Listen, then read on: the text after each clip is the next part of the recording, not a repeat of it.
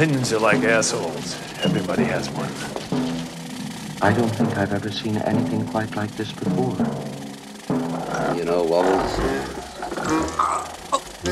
I'm kind of mad at you. And as a reasonable man, I'm willing to do whatever's necessary to find a peaceful solution to these problems.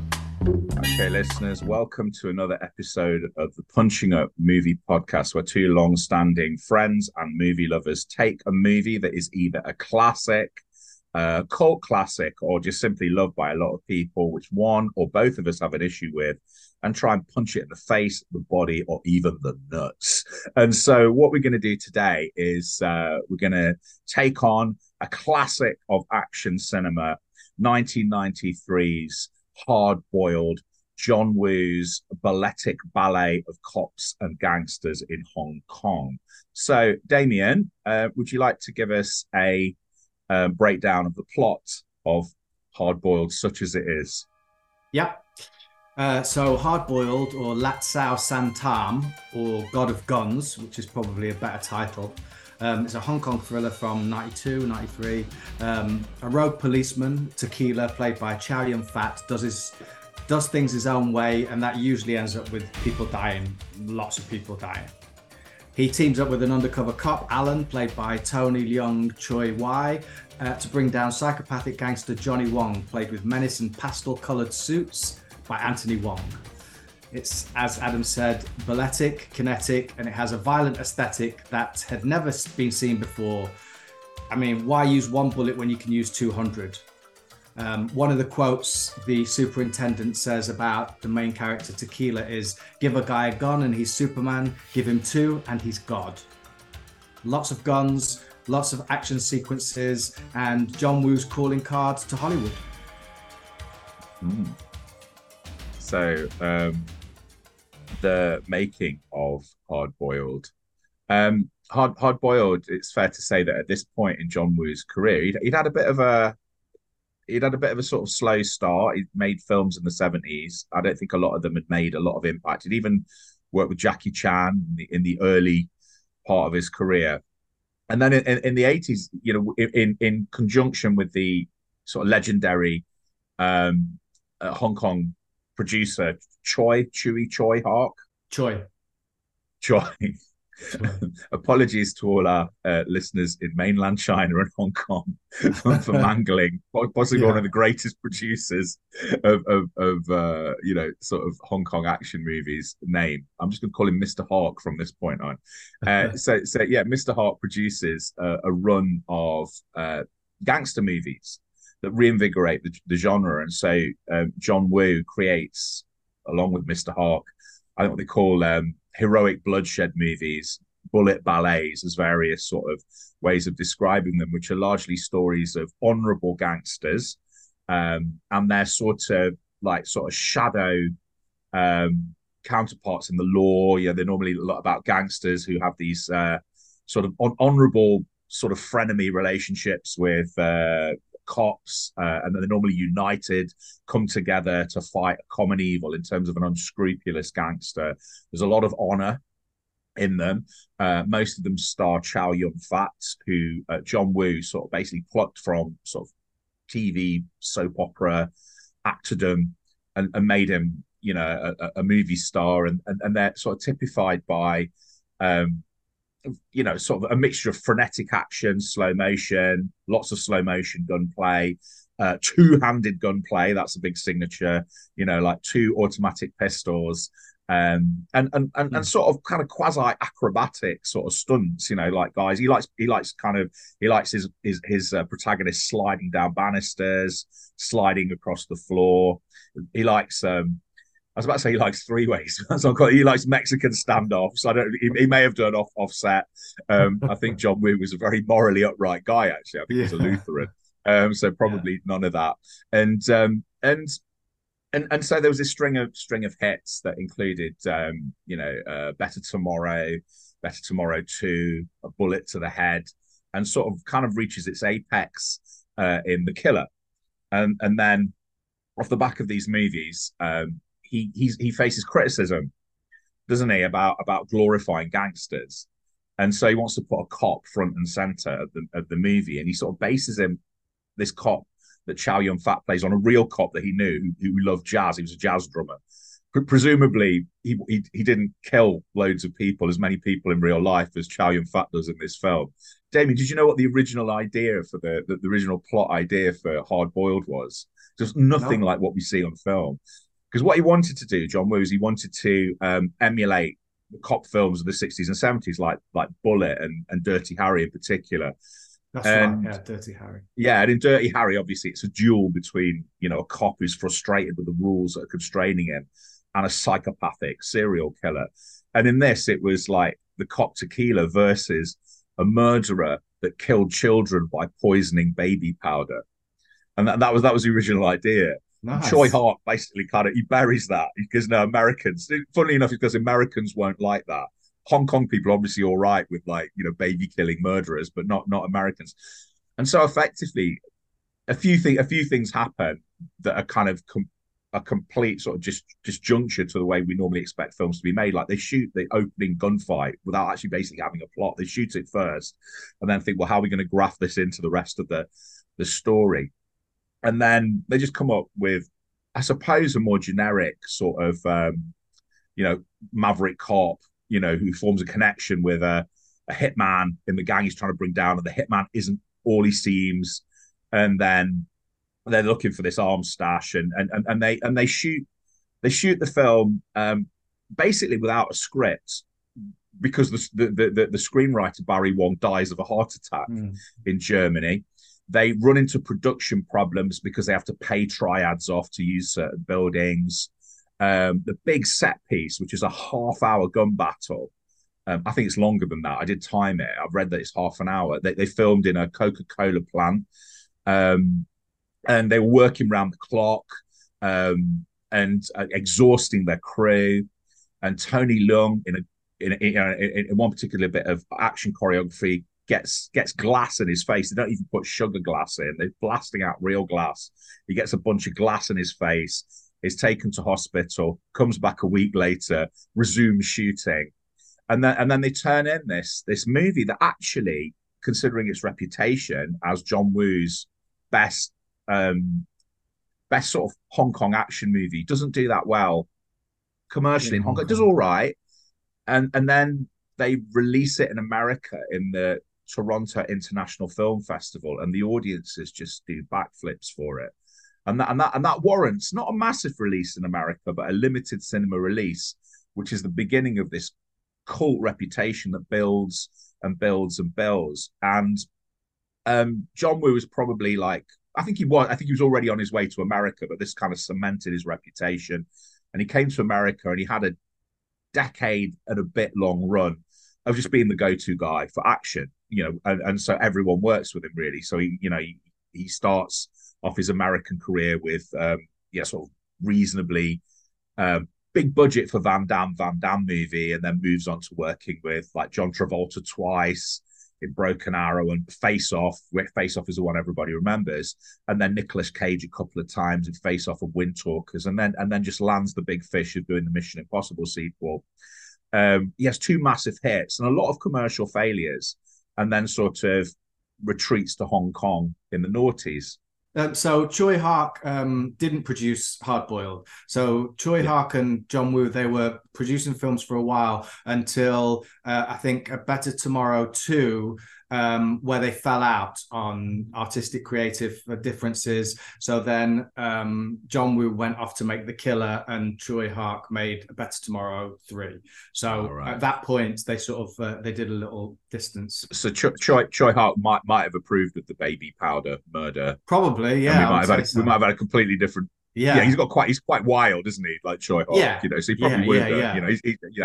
Because he did Once Upon a he didn't do he did the Once Upon a Time. Once Upon a Time in China. China movies. That wasn't the one I was thinking of. The Chinese ghost story movies with the with the where a man has a fight with a giant tongue. Brilliant, isn't it? So if he's all right with that, like he's going to be okay with poisoning babies in poison baby powder.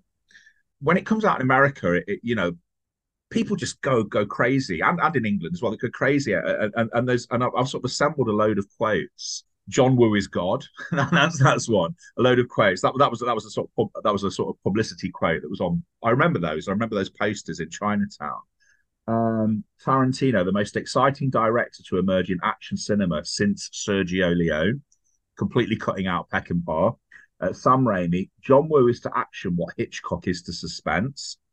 BBC Two moving pictures, Mozart, the Mozart of mayhem, and then Nice, I Empire like just that. seemed. I don't really, because I don't think it's true. And Empire just absolutely loved him, and so Empire. This is from the Empire Review. Infinitely more exciting than a dozen diehards. Action cinema doesn't come any better than this. And then to cap it all, as if they haven't made their point clear, I'm not sure when they did this poll.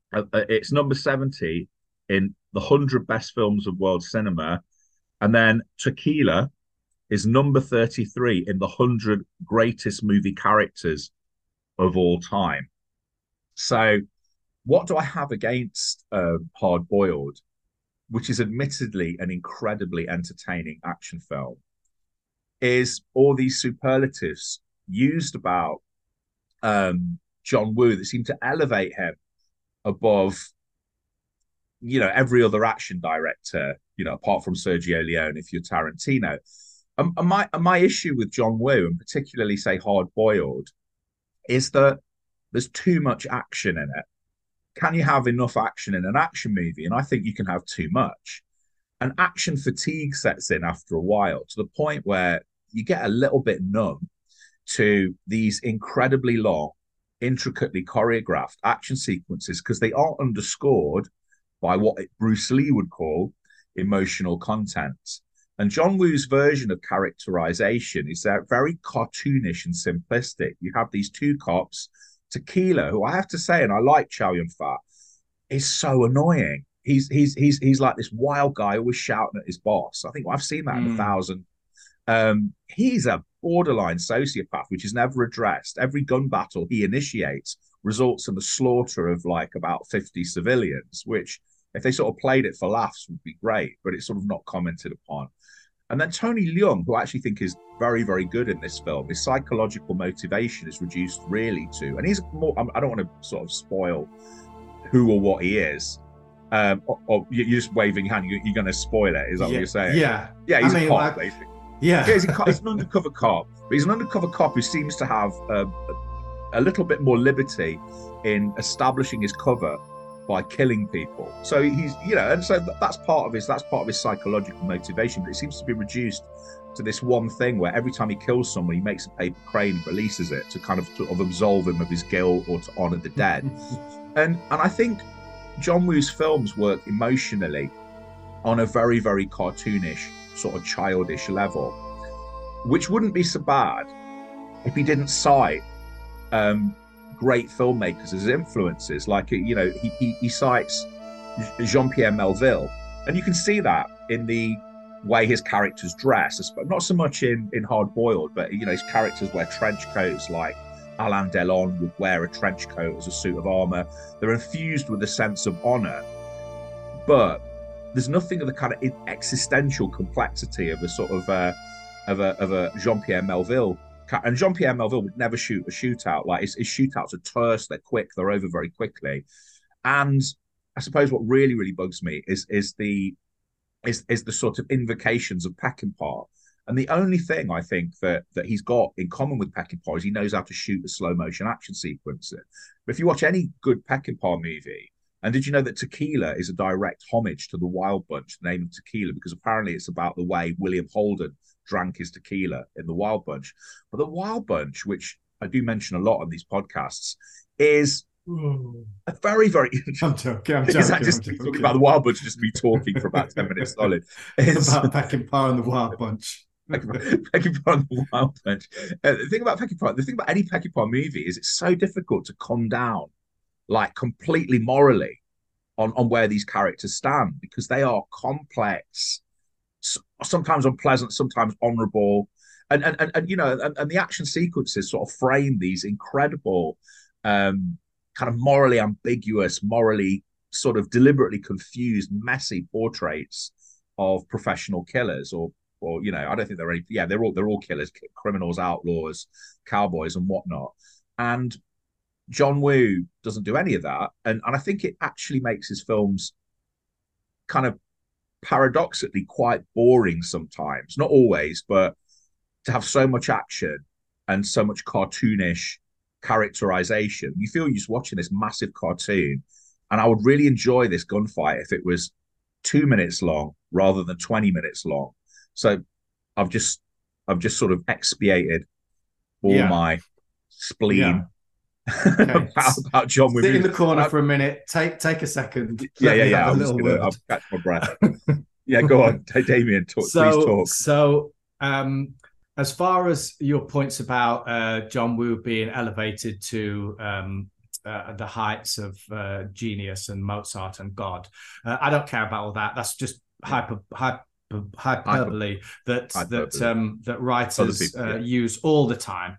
Which he never says about himself, by the way. He never says anything about that. So he's a very humble man. I like him as a man. Yeah.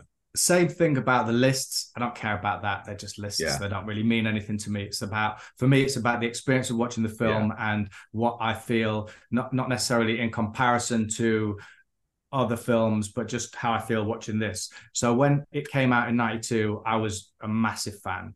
I bought the video box set of it. I think it's disappeared now, but I loved it.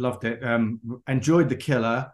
But really enjoyed Hard Boiled. I feel like Hard Boiled is like the apex, as you said, of all his Hong Kong thrillers. And what I liked about it, what I still like about it, is it represents a time in Hong Kong cinema where you've gone from gung fu to gun fu. So you're basically there was so much kung fu films, all the Jackie Chan, Yuen Biao, Sammo Hung films coming off the back of all the Bruce Lee stuff in the 70s and 80s, the Michelle Yeoh. I loved all those films, a lot of them. I was I'd watched a lot of those in my teens. So when this came out in my early 20s, it represented kind of like how Reservoir Dogs elevated the sort of police the gangster film as far as American cinema did. It was very different. Came out around the same time, right? Was it 92? I think both of them. I think it's 93 came out, yeah. And Reservoir Dogs was famously based on Kubrick's The Killing and also Ringo Lam's City on Fire, which I just watched in this little bubble of Chinese cinema around Hard Boiled. I just like it historically. I like the fact that it really did something that had never really been done before in the way that it was done. Yes, Peckinpah had done slow motion violence before, but I just don't think we'd ever seen anything so visceral, so kinetic, so unrelenting, which, obviously you've got a problem with. Yes, the characters are slightly cartoon-esque.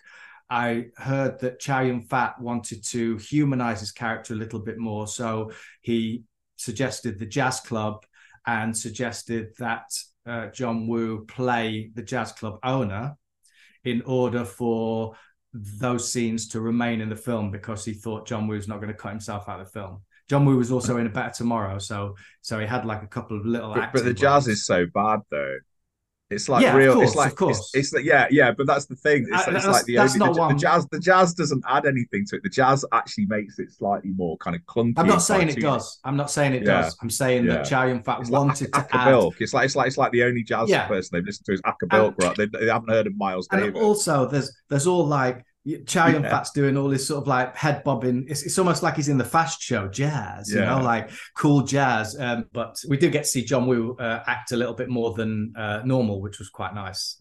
He's all right. He's pretty good in it. He's a pretty good actor. Yeah, I thought he was quite good. Very muted and very non-acting, which I kind of like.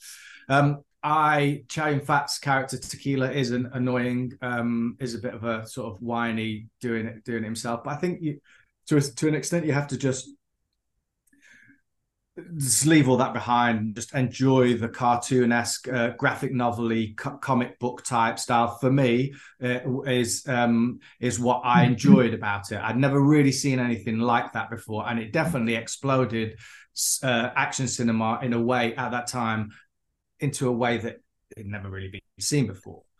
I agree with that. And you couldn't come across a '90s American action movie without guys having two guns and Mexican standoffs and doves as well. That's another thing that. But I was feel were there any doves in? Sorry.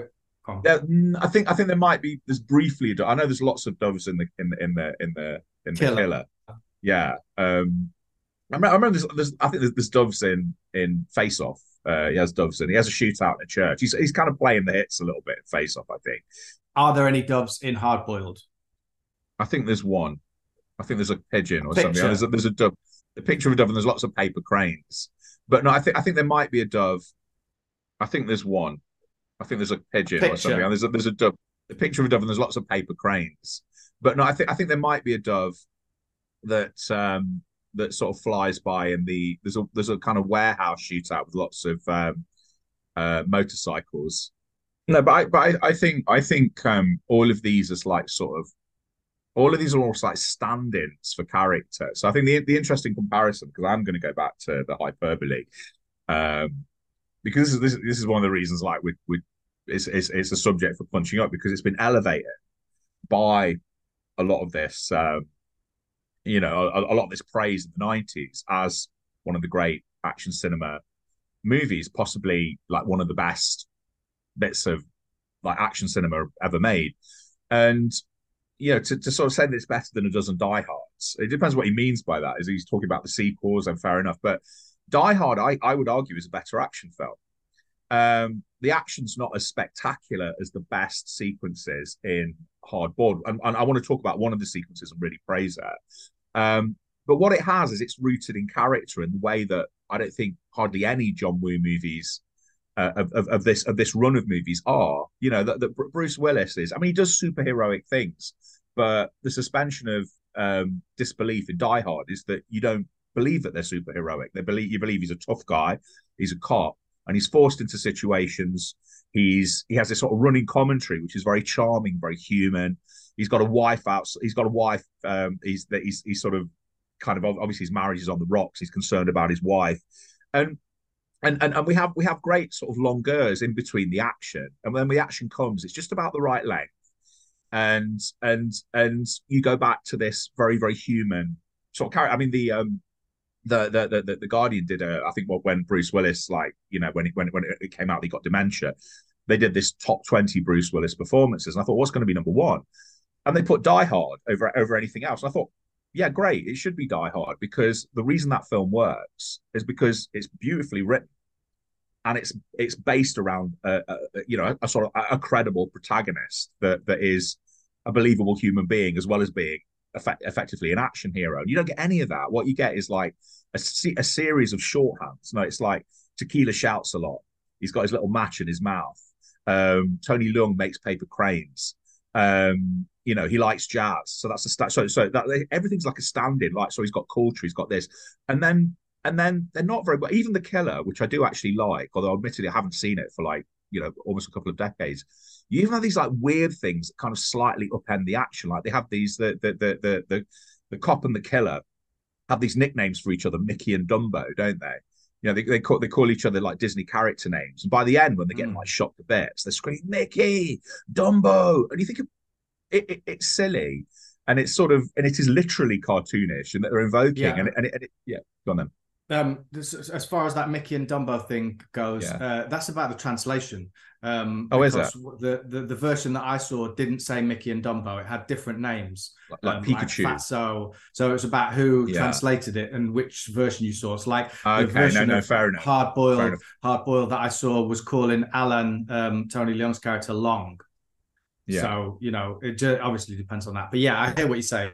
I mean, I thought the film was well paced for the most part, and this time round, I think so. When it first came out, I loved it. I saw it again maybe a few years ago, maybe in lockdown, and found it a little bit boring, as you said. Like there is nothing to sort of grab onto character wise.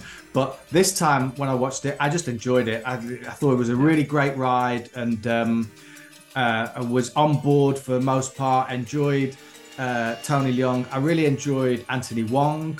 It's nice to see him. I like Anthony Wong. I'd seen him in quite a few films back in the day. Done a few Johnny Toe films. Have you seen any of Johnny Toe's? Yeah, I've seen a couple of Johnny Toe films. Yeah, I've enjoyed the ones I've seen. Same. And famously, he's the he's like the main sort of cop boss in Infernal Affairs. Superintendent. Superintendent. Yeah. You know, so no, I don't know. I thought he did his job well. I just found him. I think he's probably filled out later on in life. He didn't look like a gang boss to me. It's almost like his face doesn't have any bones in it. And so, yeah, he seemed, which is why I was happy that Mad Dog was there as the kind of honourable. We need to henchman. talk about Mad Dog.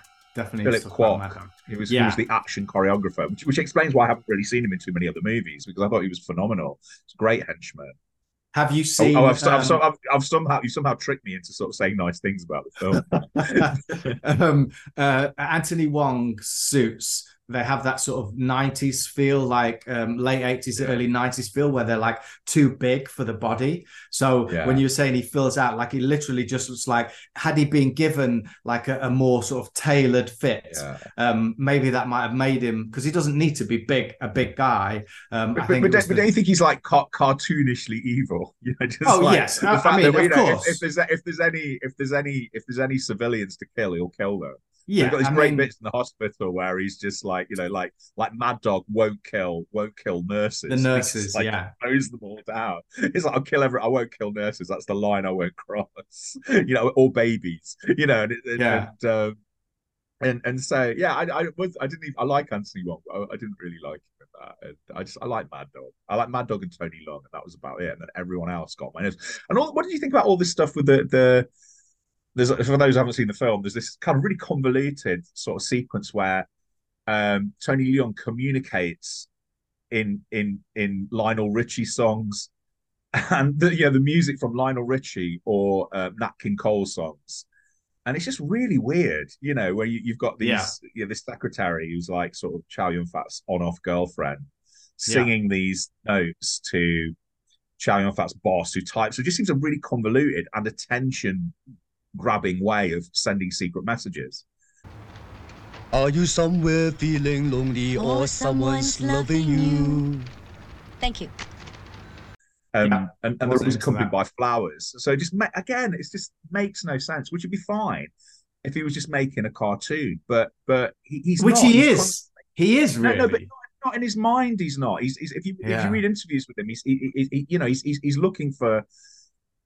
Again, I come back to this. His reach exceeds his grasp when it comes to like trying to create something profound that sort of explores the nature of honor and morality in a sort of potentially amoral profession, either being a cop or a killer. Well, killer's immoral, and like how people can sort of, and his thing is like there's good in everyone, and it's quite a simplistic morality.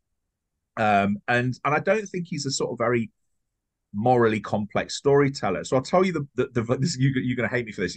I'll tell you the John Woo film I had the best time with recently is Hard Target, his Van Damme movie, and this goes back to the first episode of this new series. Like I watched Inception and didn't have a very good time with Inception.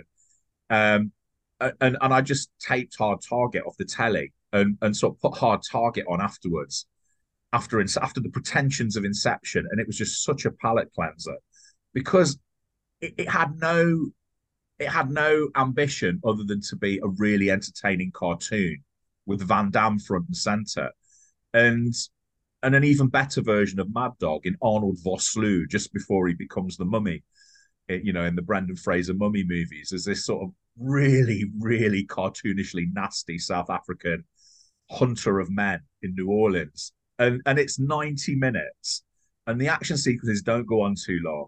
And it's such good fun. And this is almost cinema blasphemy. I enjoyed it a lot more than Hard Boiled, which has more ambition. And I have to say, at its best, has one of the best action sequences I've seen in a long time. So can I just briefly praise it? Which is the the one action sequence in Hard Boiled you think I really, really enjoyed, and it relates to our last episode. So there's the one in the factory at the start, there's the one at the hospital at the end, and then there's something in the middle. I'll give you clips, but it's part of the hospital shootout. So the hospital shootout goes on for about 35 minutes. So there's so many different sort of chapters and sequences. Was it in the gun cache, or was it the baby? No. It's the uninterrupted take where Tony Leung and Chow Yun-fat clean out an entire corridor of gangsters. Yeah. Get in a lift. The lift opens and they clean out a second corridor of gangsters, all done in one take. And I was thinking they have to have cheated the edit on that. But reading about it, they didn't. And what they did was they built this set with unlike One Cut of the Dead, where deliberately, as it turns out, you can see the joins, you can see where actors are ducking out. Nothing violent that happens looks real. In this, they're literally blasting out chunks. The stuntmen are being shot through windows, and they're blowing chunks of the. And so it didn't surprise me that Tony Leung nearly got blinded by flying bits of glass, because they're decimating this corridor, and then they're going into this like fake elevator. And then they're giving the illusion that the elevator's going down. But so there's this like little hiatus where I think they're reloading. And in all that time, they're literally in real time rebuilding the set.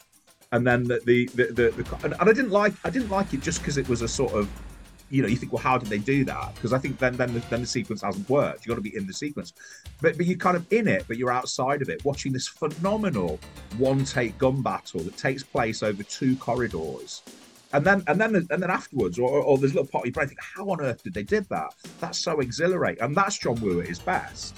And there's no characterization in it. It's just a brilliantly staged gun battle.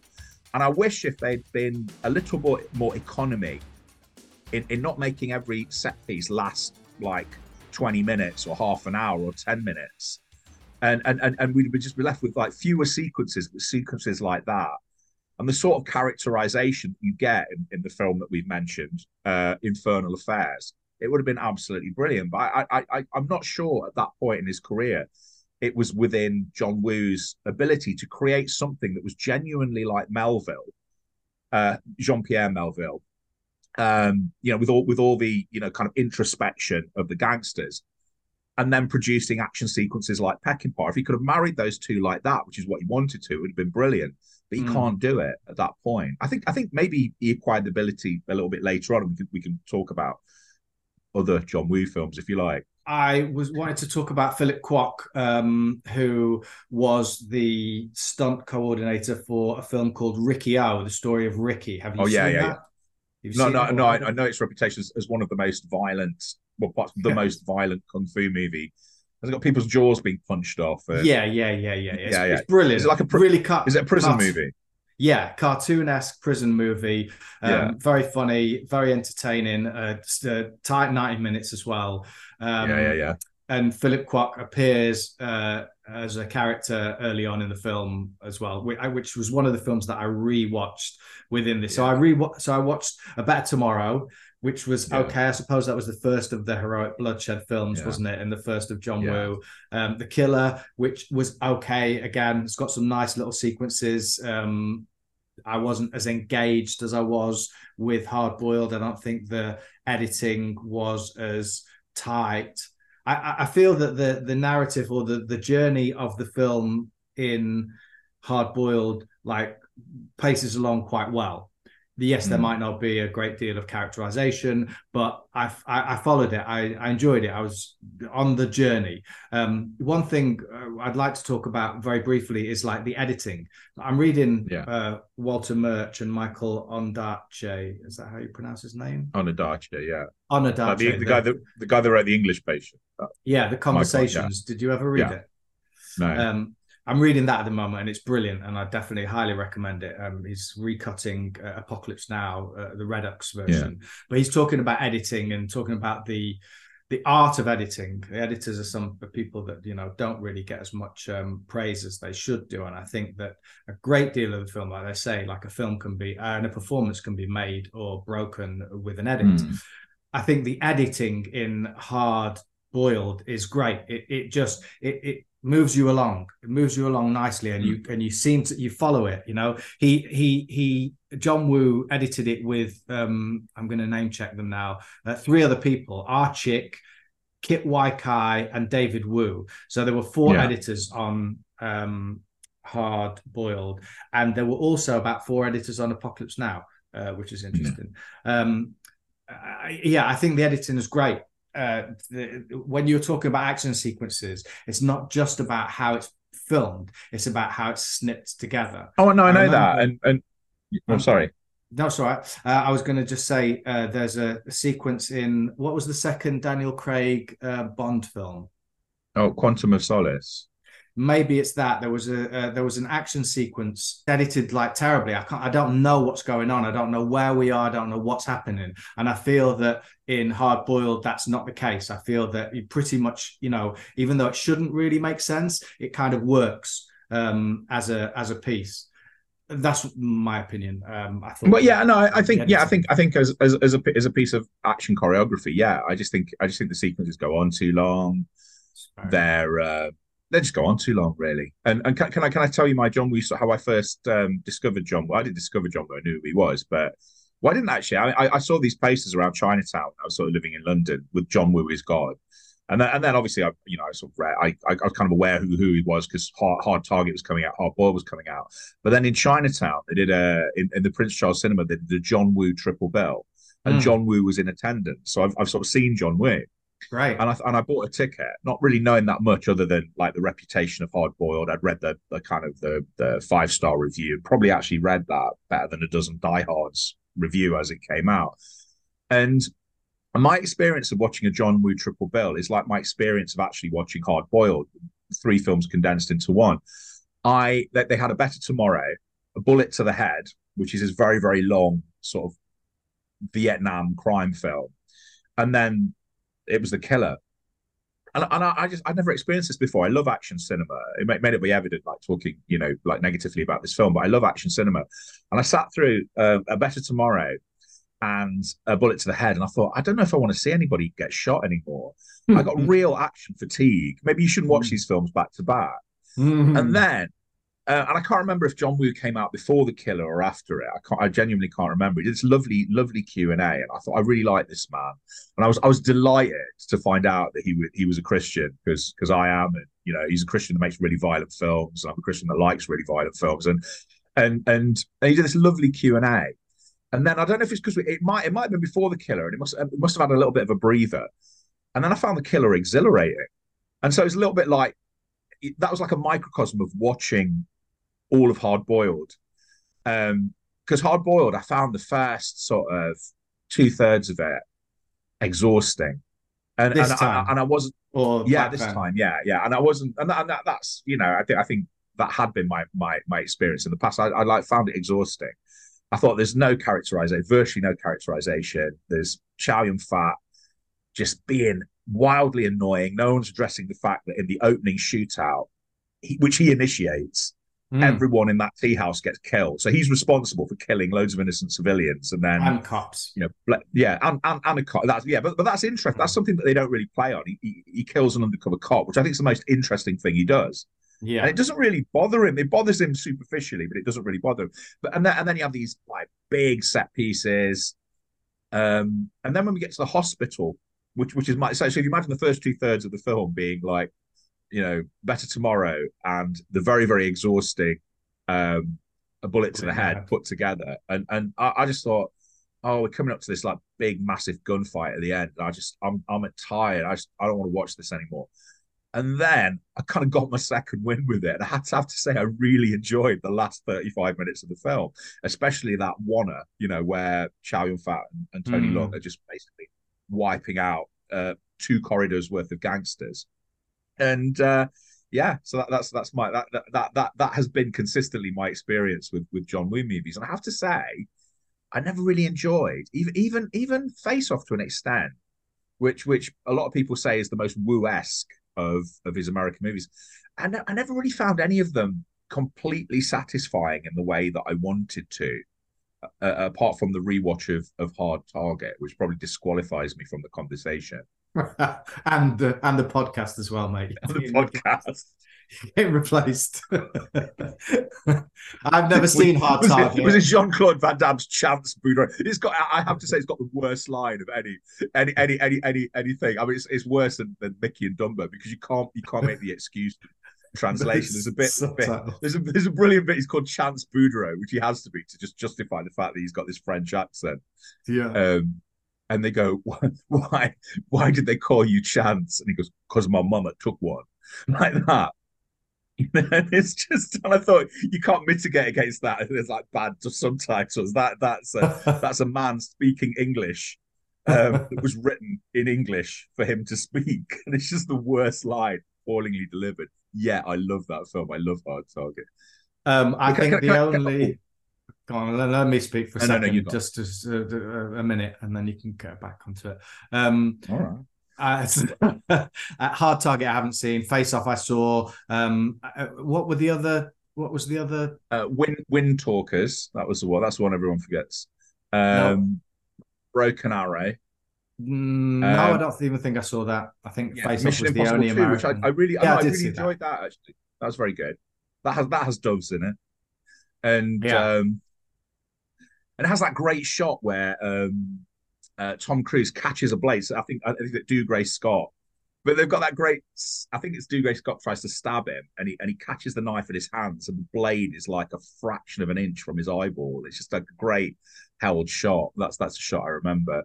And then I think he started to go wrong with him. He did a Van Damme, not Van Damme film, a Dolph Lundgren film. I can't remember what it was called. And then he did like Payback with Ben Affleck, and then sort of the bottom fell out commercially for him, and he went back to Hong Kong, which is a nice way of talking about the other John Woo movie I watched, Red Clef, which, as we were talking before we started recording this, you reminded me that it was originally made in 2 parts. It's a historical action movie, again starring Tony Leung. Was supposed to be starring Chow Yun-fat, but I think there's a little bit of a fallout there. And it's about a very significant battle in China's history, sort of medieval battle that I know absolutely nothing about, and I loved it. I loved it so much, and I thought the idea of like a very stately, like 2-part historical epic, just sounds great, because it's, and I figured like, he learned the lessons, he corrected the errors of Hard Boiled. And it was so beautifully contained in its acting, and the characters really well delineated, and there was lots of very interesting talk about strategy and honor, and and because it's got Tony Leung front and center, who's a very we haven't really talked about how good an actor he is, and I think in the 90s and early noughties, I would say he was the kind of king of world cinema, possibly one of the best actors on the planet, especially when he's worked with Wong Kar-wai and things like In the Mood for Love and Lust, Caution and stuff like that. He's an outstanding actor and very, very still, very quiet actor. And he's kind of the, he kind of holds the film together with this sort of very quiet, sort of kind of strategic way of being a warrior. And that's not to say, and the combat is beautiful. The combat is so beautifully done, and they're incredibly long, but it's a battle. It's supposed to be long.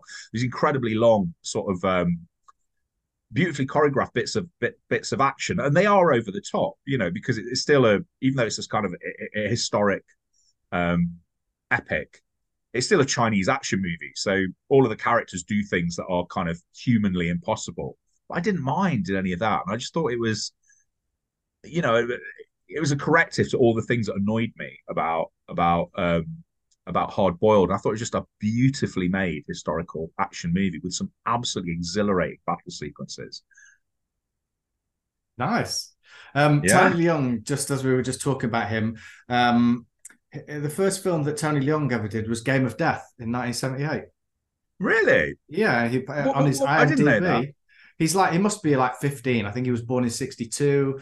So 78, 77. So it'd be 15 or 16. I don't know what part he played, like some young kid.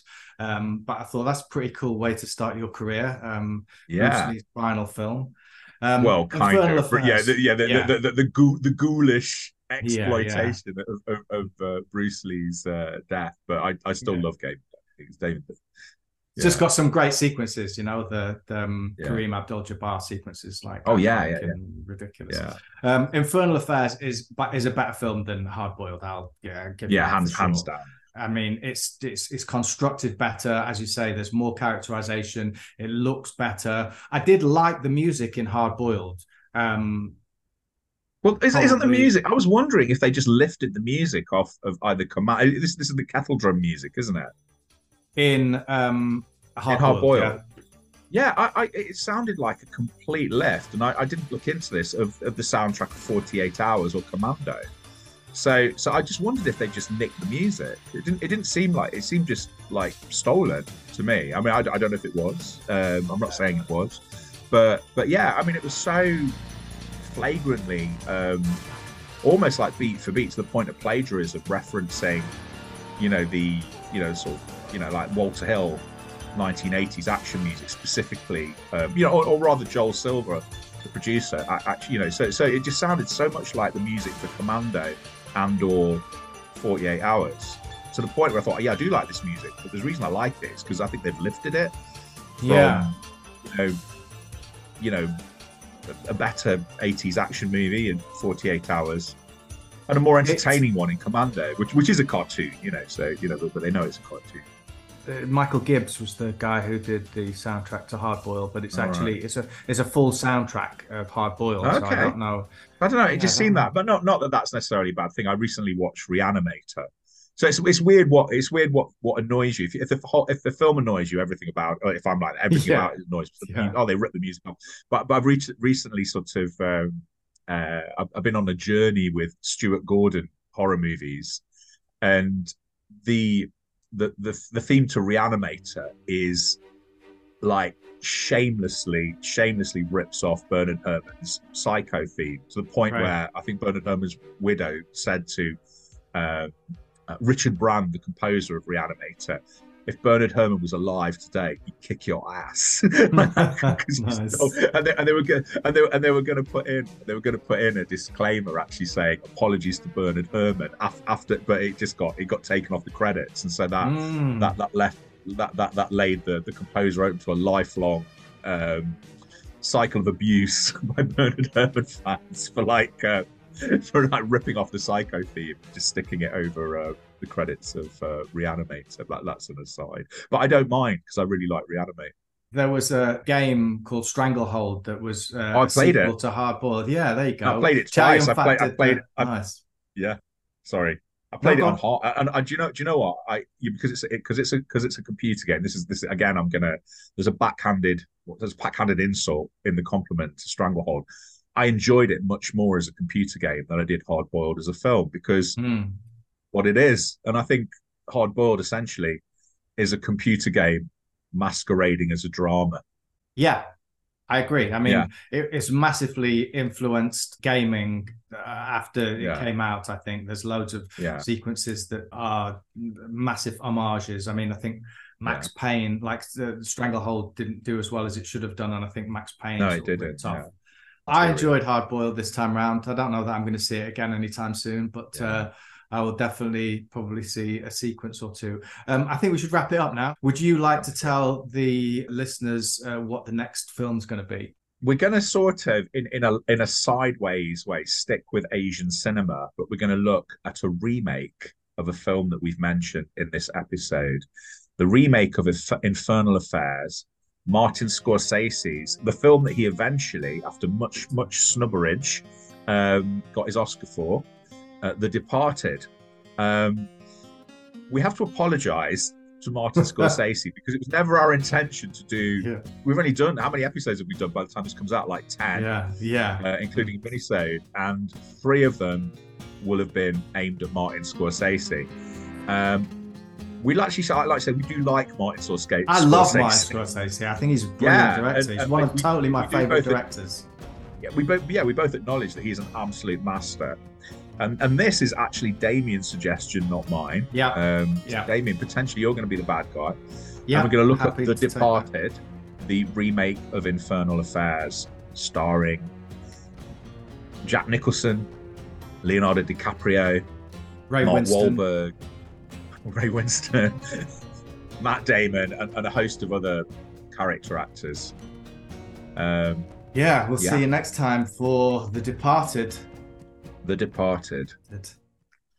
Well, until the next time, a bit of housekeeping. Thanks very much for listening. As always, give us a subscribe, a like, tell your mates.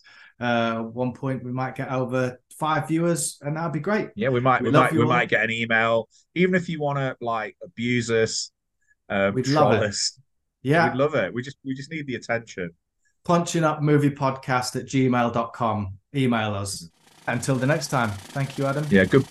Yeah, you're welcome. Bye from England. Goodbye from Sydney, Australia. The mission has been completed. Groovy.